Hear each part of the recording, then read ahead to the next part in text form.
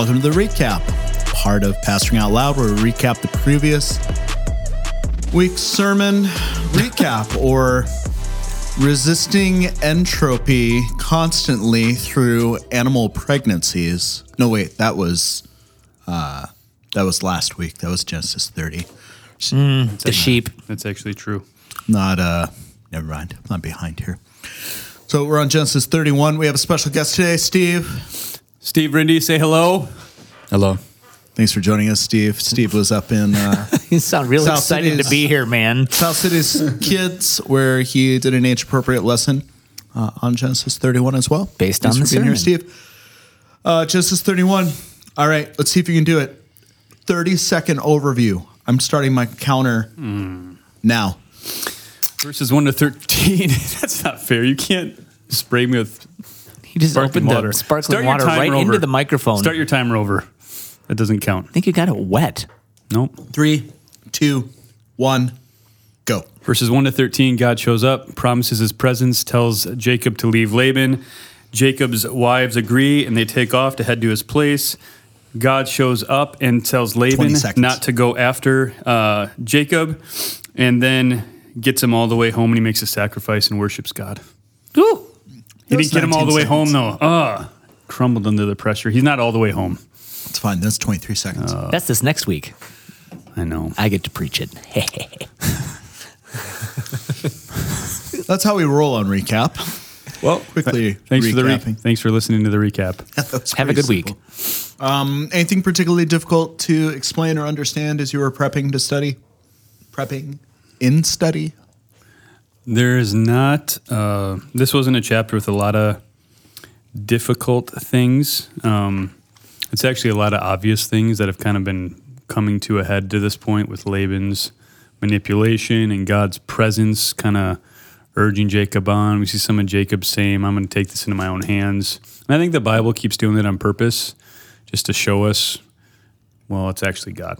It's not Jacob's head start. It's not their cunning. It's not, but it's God who's going to win the day to get his people all the way back home. The only thing I'd say is that there's some controversy about like how we should view Rachel taking the household gods. That's the one place where there's controversy. Some people say it was good that she did that as an act of defiance, and her sitting on them was like another act of defiance. Others say, no, that's reading too much into it. She's just taking them because she's spiteful and she's stealing, and then she's hiding them because she doesn't want to get in trouble. And then what I said in the middle was just either way, those gods are there and they're being put up against the true God to see if they will expose them or if God will protect them despite themselves. And I think that's the safe, clear point to make from it, and the other two are options. In my ignorance, there's no discussion of Rachel taking them to still want to serve them. Not in what I read. Yeah, not in what I read. I mean, maybe, but it seems like they're just so sick of him at that point that they're just kind of doing whatever they can to take whatever they can. Now, had Rachel been found out with Jacob's vow immediately before, their life is forfeit, do you think Rachel would have been, she would have been dead? Seems like it. Is that kind of like Jephthah? You remember Jephthah from Judges, where he makes that super rash vow? Anything, Yeah. the first thing I see, Yep. I'll give up to the Lord. Yep. Jacob's still kind of hasty with his words. Jacob is still in process for sure at this point. Like all of us, Dave. Like all of us. So what do you do at South City's Kids, Steve? Yeah, I don't know if everybody knows that every week I write questions and some comments so that the kids upstairs can kind of track with their parents. I've had multiple parents be like, yeah, it's crazy. They learned the same thing, Like, yeah, we're doing that on purpose to try to alleviate, Daniel's not wanting us to call it children's church, but still keep it continuous and helpful To be really for them. clear, the assembly of the children upstairs is not the same as the assembly of the saints. There's continuity We're and not discontinuity. passing out the sacraments. We're not You didn't know that we give them communion up doing there? all those things. We give him a snack. Gosh. Just we're giving them a Have snack. that snack. We give him a snack. Just kidding. Did any of those get in my coffee? Daniel just threw No. almonds at Dave. No. No. I'm Okay. eating oven roasted, never fried mixed nuts. Steve, what happens in South City's Kids? Just give us a general, like, hey, here's what happens. You don't need to talk specifically about this lesson. Salt City's Kids in general start with snack time, some goldfish and water, and then Dave's That's just for the workers, though, right? both. Yeah. Why can't it be both? Yeah. And then after that, we move to the carpet, and the kids all It's not sit pedo down. communion, it's pedo snackage. And I'll continue. We read the passage that everybody, all the adults are reading, and Dave's preaching on. And then Dave prepares some Did questions. you read the entire chapter? I read verses 1 to 24. Which is not the entire chapter. No, but that was the sermon text that was read in service as Yeah. well. We tailor the reading a bit depending on what the content is for 5 and 6 year olds. Yeah, in Genesis, there might example, be some areas you want to leave out. 2 weeks ago, there wasn't a lot of the reading about the Jacob's many dalliances with all the different women. Just skip that part for the kids. There was an age appropriate summary of it. Yes, and some prepared questions, and they usually land very well, and it's sweet to hear the kids' answers and responses. The first question this week, though, was, have you ever been on a long trip? Can you imagine being on a long trip without your mom or dad? That would be scary, wouldn't it? And the consensus was that no, most kids would enjoy going on a trip and not having their parents present. So that one didn't quite land the way I think Dave and us adults were expecting.